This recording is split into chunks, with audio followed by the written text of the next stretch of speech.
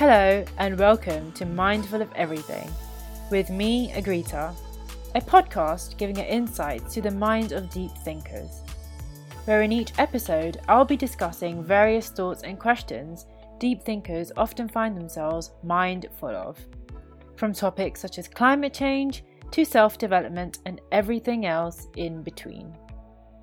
So, let the journey of mind unraveling begin now.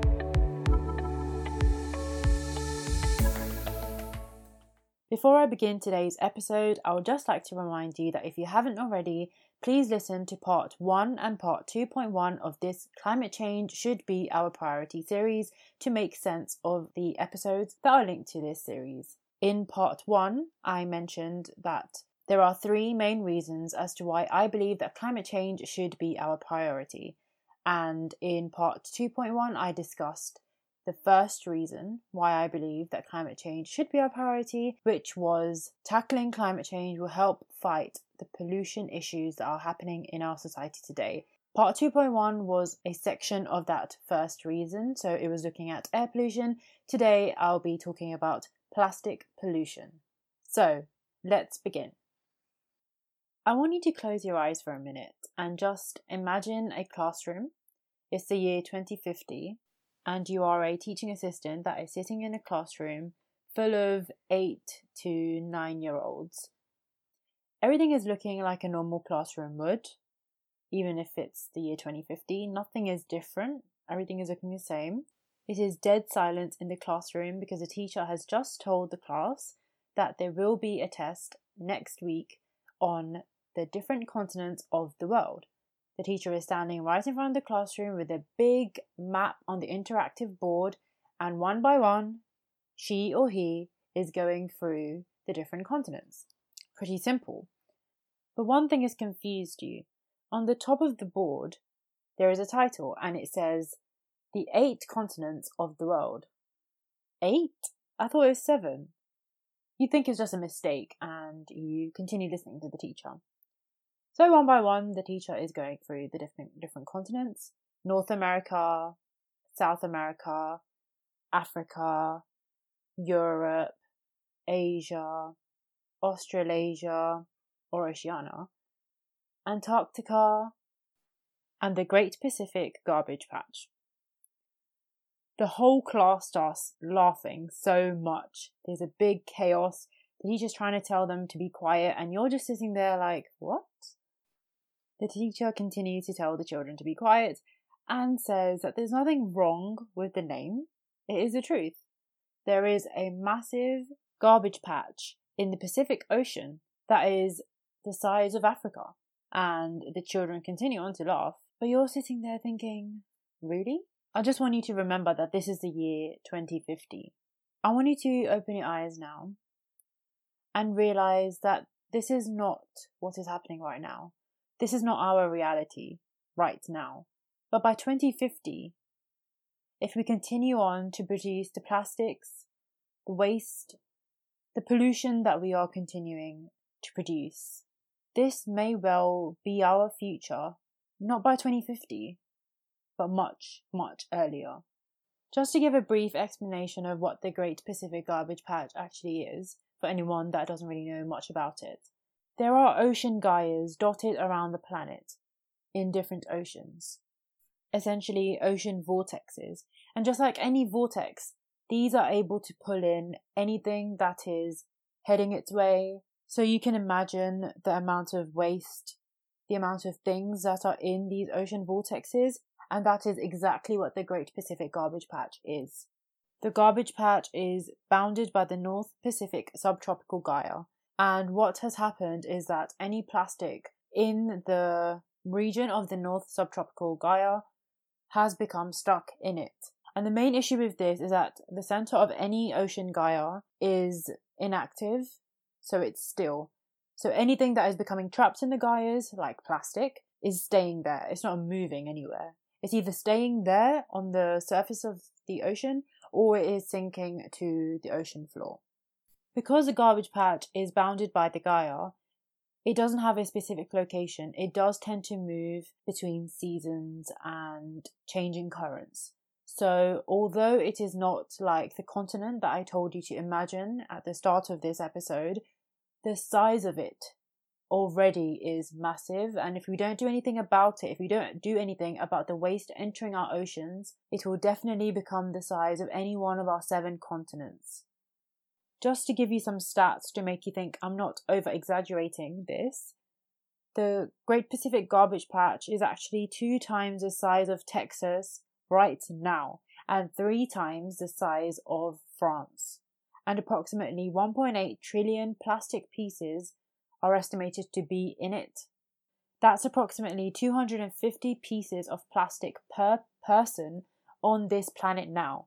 So you can imagine just how much plastic alongside other waste products are actually in the Great Pacific Garbage Patch at the moment. That is only an estimate.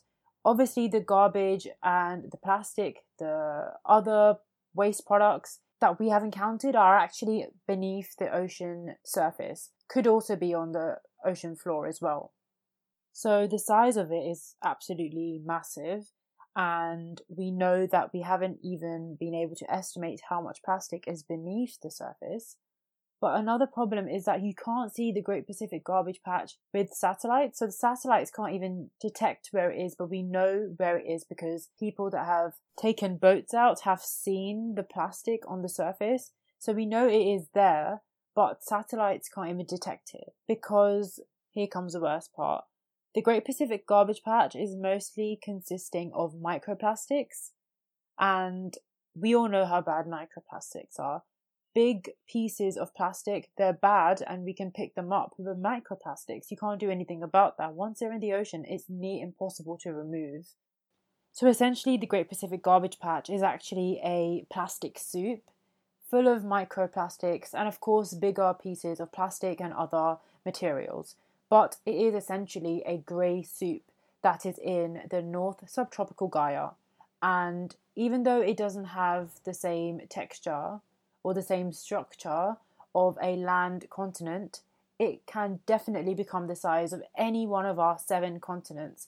And the reason why I told you to imagine that classroom in 2050 where the teacher is telling students to remember the 8 different continents of this planet is because if we aren't going to be sorting out the issue of plastics, we will definitely be having to teach the future generation that there is a invisible yet very visible floating continent in the Pacific, which has been created by us humans because we haven't paid attention to where our waste is going and we haven't been able to manage it in the most effective way. To find out more about the Great Pacific Garbage Patch, I am going to be putting a link from the National Geographic website that talks about the Great Pacific Garbage Patch in more detail. So like I mentioned, we have this soup, this grey soup of microplastics that satellites can't even detect. And then we have the issue of many, many plastic pieces and other waste being at the ocean floor. And because we can't access that, we don't know how much plastic is underneath our ocean surfaces.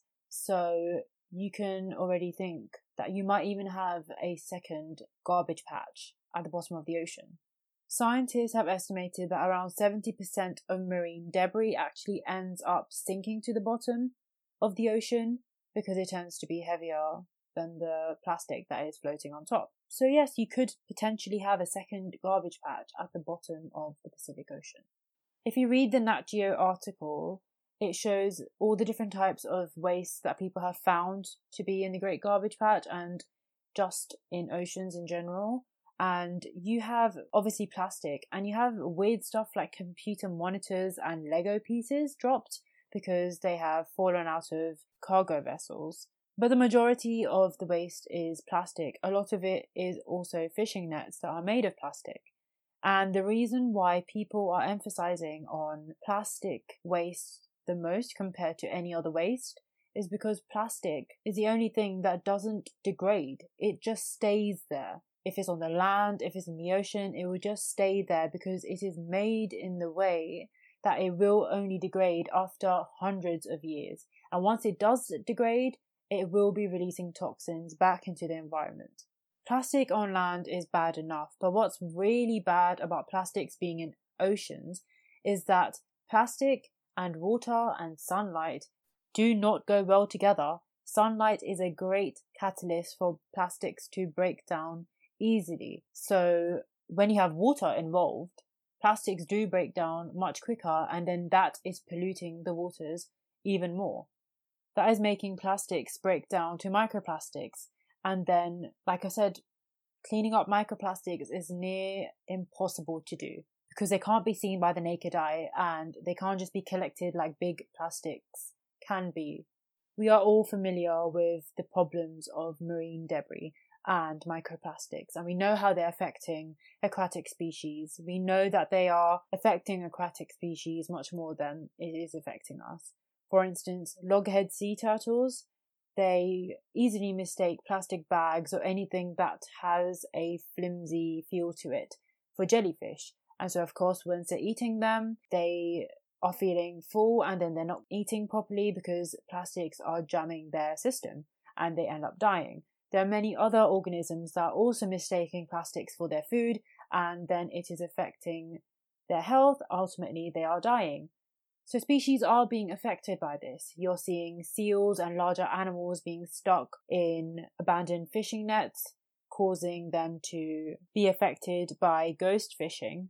Plastics at ocean surfaces is also preventing enough sunlight to get through. So phytoplankton, that is the primary producers of the oceans, they're not getting enough sunlight. So of course they will eventually die out. Then ocean food chains will be disrupted. And of course people that are eating seafood, they will be affected. And communities that depend on fishes, that depend on seafood will be affected in a very, very negative way. We usually think that animals and organisms in oceans and on land are mostly affected by this. But what is actually worse is that a lot of plastic is now ending up inside us. WWF has said that we could be eating approximately 5 grams of plastic per week. 5 grams of plastic per week. Especially people that are heavily eating seafood. National Geographic have another article on how we eat thousands of plastic every year, and one of their studies found microplastics in fecal samples of the human test subjects in that study. And Nat Geo approximate that we could be consuming microplastics in amounts as high as 52,000 particles per year, and the number can reach to 74,000 if you include microplastics that we have inhaled. So we've heard about drinking or eating plastics through water and of course through seafood, but this is the first time I'm hearing about inhaling microplastics. So it's literally saying that nowhere is plastic free anymore. Our oceans, our land, our water, our food, the air we're breathing, nothing is plastic free anymore. And if we can't see it, then it's most likely in the form of microplastics. In fact, chances of taking in plastic through air has actually become more common than taking in plastic through seafood, especially dust. The consequences of this to our health is not straightforward, but it can definitely affect our immune system, our digestive systems, and also airborne particles can include many toxic chemicals, and microplastics themselves can be breeding grounds for parasites. So if we are taking in plastics, so microplastics through the air or food or water, they can have parasites in them that we haven't been able to detect yet. So you can imagine how big the magnitude of this plastic issue is for the planet. So we know the damage that plastic does to organisms, does to us, does to the environment. But how do plastics link to climate change? Just to give you an idea of how plastics directly affect climate change, in 2019, it is approximated that producing and incinerating plastic will add more than 850 million metric tons of greenhouse gases to the atmosphere, just in 2019 alone, which is equivalent to 189 500 megawatt coal-powered plants emitting the same amount of greenhouse gases. So the plastics that we are producing and we are burning will produce the same amount of greenhouse gases as 189 500 megawatt coal power plants will emit in this year alone. This is because currently about 8% of the world's oil is actually used to make plastic. So you can imagine how dependent plastic production is on fossil fuels. This was 2019. This was this year. But by 2050, apparently, the greenhouse gas emissions from plastics could reach up to 56 gigatons. So that's 10 to 13% of the remaining carbon budget. When we talk about carbon budget, we mean how much we can emit before the atmosphere will not be able to take in the amount of CO2 we are putting in. So the amount of emissions produced from plastics in 2050 could make up 10 to 13% of the remaining carbon budget that we have right now, just on plastic production alone. Just for your reference, these stats are from the executive summary of the Centre for International Environmental Law, aka CIEL. The link will be on my website. And CIEL has written out, in a very nice way, the ways in which plastic actually produces all the emissions that I have mentioned so far. You may be thinking, where exactly are these emissions coming from? So CIEL has written out, in a very nice way, the different stages of a plastic's life cycle that produces emissions. I also briefly mentioned this in part 1, where I said each stage of a plastic's life cycle will be producing emissions. When we mention a plastic's life cycle, we mean fossil fuel extraction and transportation to make plastics, plastic refining and manufacturing, managing plastic waste, and the plastic's ongoing impact once it enters the environment, so like oceans, waterways, and land.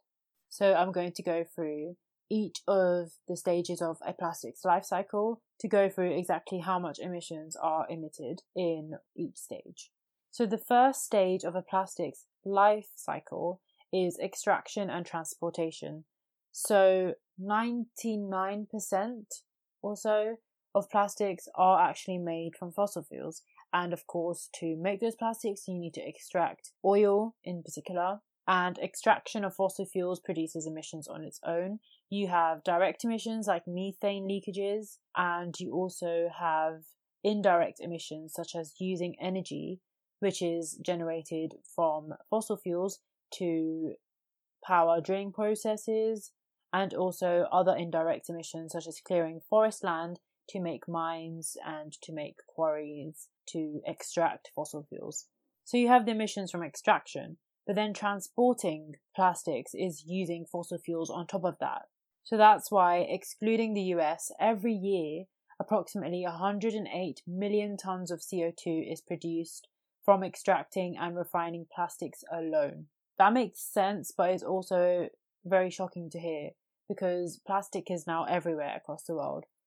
Everyone is depending on plastics, so this stat, it's scary, but it makes sense. Then you have the second stage of a plastic's life cycle, which is refining and manufacturing. Refining plastics is actually the most greenhouse gas intensive industry in all the manufacturing sectors on this planet so far. And of course, because the population is increasing and because demand is increasing, refining will have to grow at a very, very high rate. Refining includes cracking alkanes and also the process of polymerization to make plastic resins, and both of these produce a significant amount of emissions. So you can understand why refining plastics is the most greenhouse gas intensive industry out of all the manufacturing industries we have right now. How significant are the emissions? Well, in 2015, 24 facilities that were refining plastics in the US, only in the US, produced the same amount of CO2 as 3.8 million passenger vehicles did in the same year.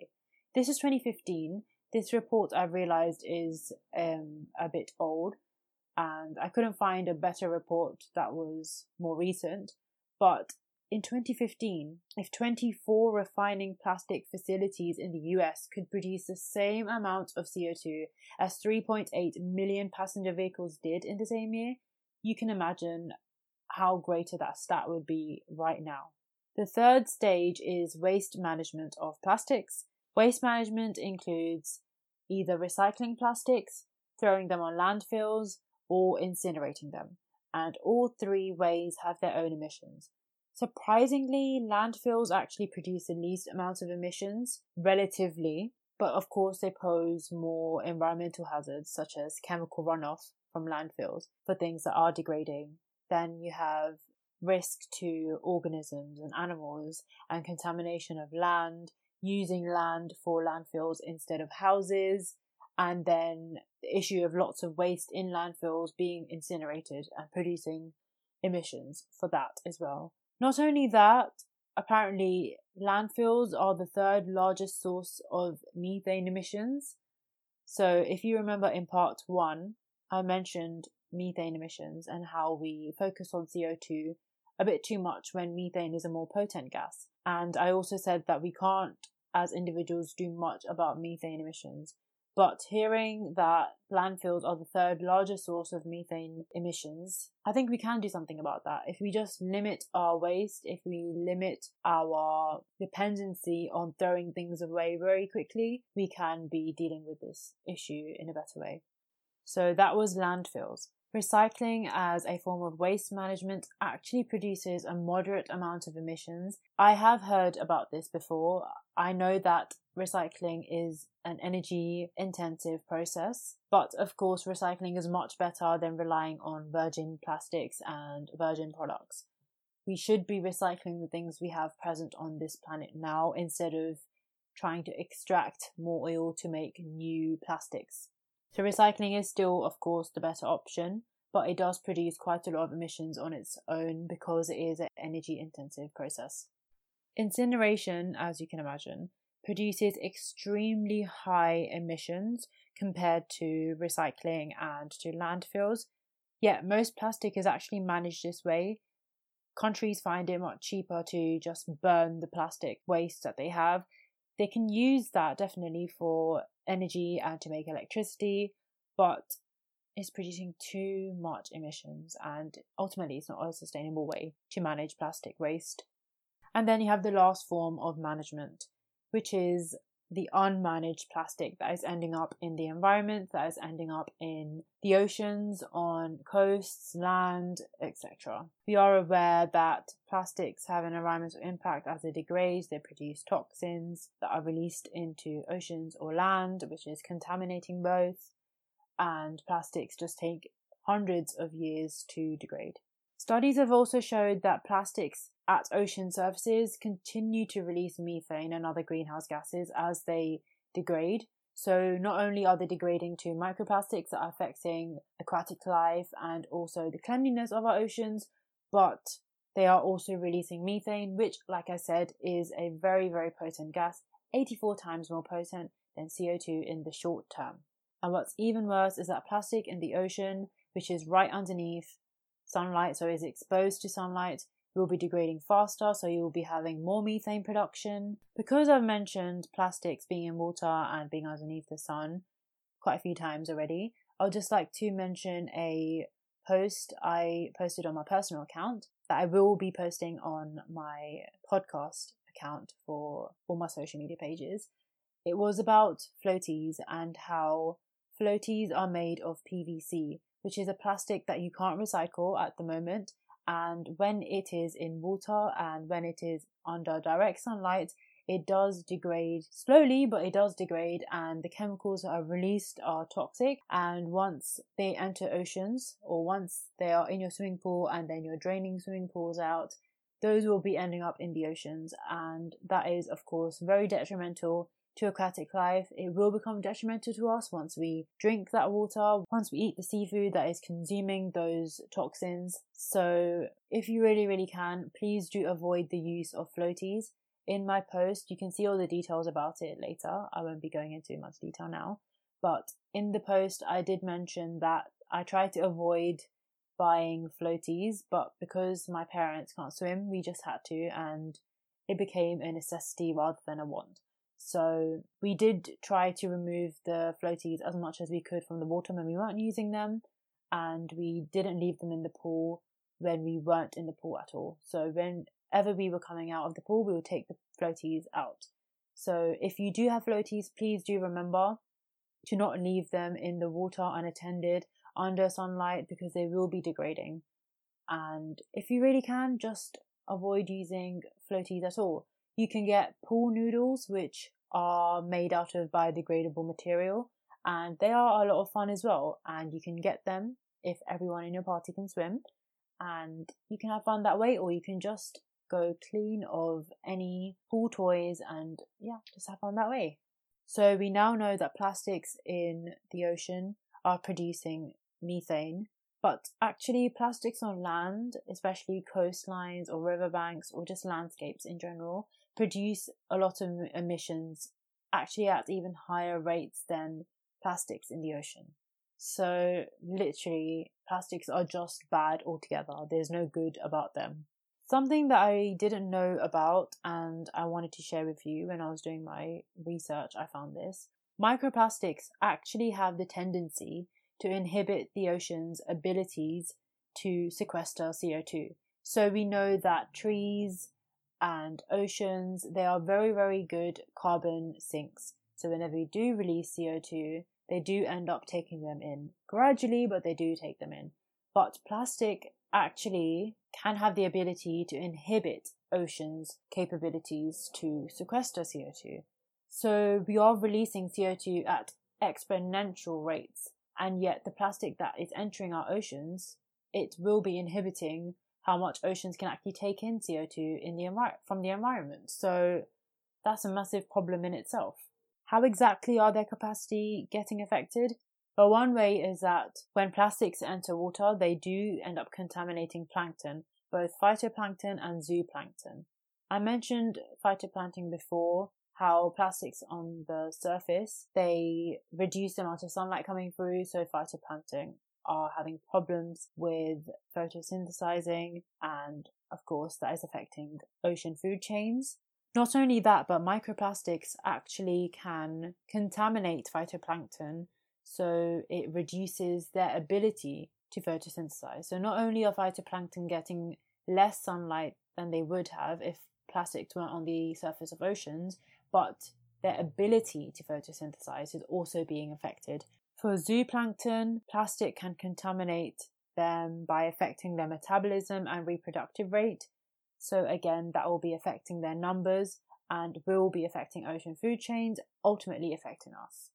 So there are endless ways that plastic is affecting the environment and is contributing to climate change. But that doesn't mean that we stop right here and we don't think about ways to solve the climate crisis through tackling our plastic pollution. Before I go through lists of ways that we can help reduce plastic pollution, I just want to go through ways that countries around the globe have been trying to reduce their plastic pollution. You can read the Nat Geo article that shows all the different countries and all the different regions that have done a lot so far to reduce their plastic pollution. I'll post the link on my website. The first country I'd like to go through is Canada. I was very happy when they said this, but they have announced a ban on single-use plastics by 2021. That is a very early date. Even if it is 2 years away from now, of course it will take some time for companies and industries to stop their single-use plastic production, and of course it all does take time, but I am very happy that they have taken that step, even if it might be difficult, because many other countries haven't even taken that step yet. This is especially important for Canada because Canada has the world's longest coastline, so any plastics that are washing up on coastlines or people that are dumping plastics, single-use plastics especially, in the ocean on coastlines, it will be affecting Canada greatly. So for them to take this step is very important. Not only that, Canada actually has a quarter of the world's freshwater supply, so of course if they are reducing single-use plastics, less are going into the ocean and they will be protecting their freshwater supply that they have. Canada also only recycles less than 10% of disposable, aka single-use plastic, so they are definitely trying to implement strategies for industries and also the government to make sure that they can better manage plastic waste and try to become a zero plastic waste nation. So I think this is a major step for them, and it is also symbolic for how countries across the globe should be tackling their plastic pollution problems. Peru has also taken a step to ban their single-use plastic use by preventing visitors to carry in any single-use plastic into 76 of their natural and cultural protected areas, e.g. Machu Picchu or any national museums. You're not allowed to take in any single-use plastics. They declared this since last year, 2018, and apparently it's going into effect now. They are also trying to replace conventional plastic with reusable or biodegradable plastic, so they make sure that any toxic chemicals aren't released into their protected areas that they so depend on for tourism. Peru has brought in this ban because they realised that tourists that go to Machu Picchu actually produce a large amount of plastic waste, and most of it is single-use plastics like plastic bottles and packaging, so they are definitely trying to improve that. They are also phasing out their own use of single-use plastic bags across the country in the following few years, because the country only recycles 0.3% of the plastic that they produce, and they throw out 75%. So most countries only recycle 9% of their plastic. To only recycle 0.3%, that's pretty bad. So Peru definitely has quite a lot of work to do, but they are definitely going in the right direction. San Diego has also banned styrofoam in food and drink containers and aquatic toys, mooring buoys. This is especially important because San Diego is the largest coastal city in California. So if they ban polystyrene, aka styrofoam, it is very important because everybody knows how horribly styrofoam degrades. So whenever you have packaging that has styrofoam in it, polystyrene in it, all those little balls, they just start going everywhere. So if those go in the ocean, it's already looking really bad. And it is also very difficult to clean up, even if it's on the land. So in the ocean, it will be worse. That's why they have banned styrofoam. Washington, D.C. has said that by July this year, so they should have done it by now, they will be fining businesses that sell plastic straws, so single-use plastic straws.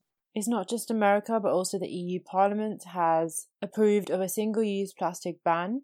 It still needs to be passed, but apparently progress is looking promising, and the ban could be as early as 2021, so like Canada, the EU Parliament could be posing a ban on single-use plastics throughout the EU. The ban includes items such as cotton buds, plastic cutlery, plates, straws, balloons, containers, the list goes on. So any single-use plastics the EU is trying to ban. The ban, like I said, hasn't gone through yet, and we don't know exactly when the ban will go through, but the EU is definitely making progress on reducing single-use plastics. I still feel like the EU and Europe in general needs to do more compared to other countries, and other countries are more on track in reducing their plastic use and their single-use plastic use.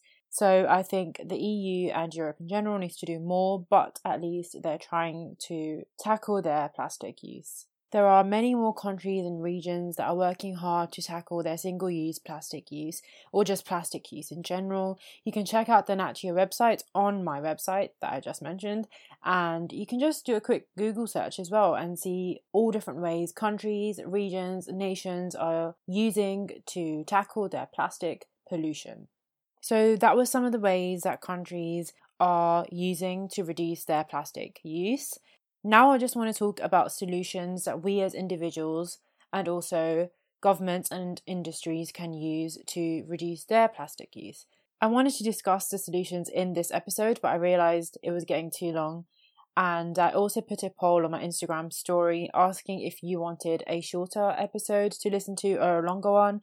Most of you said shorter, so I decided to divide this episode into 2 parts. So please listen to part 2.2.2 to finish off this episode on why plastics are causing climate change. Thank you for listening. I hope you've gained a little more insight to what it's like to be mindful of everything. If you haven't already, hit the subscribe button on your favourite podcast app to be up to date with episode releases, and go over to my website mindfulofeverything.home.blog to get more information. This is Agrita with the Mindful of Everything podcast, and I shall see you next time.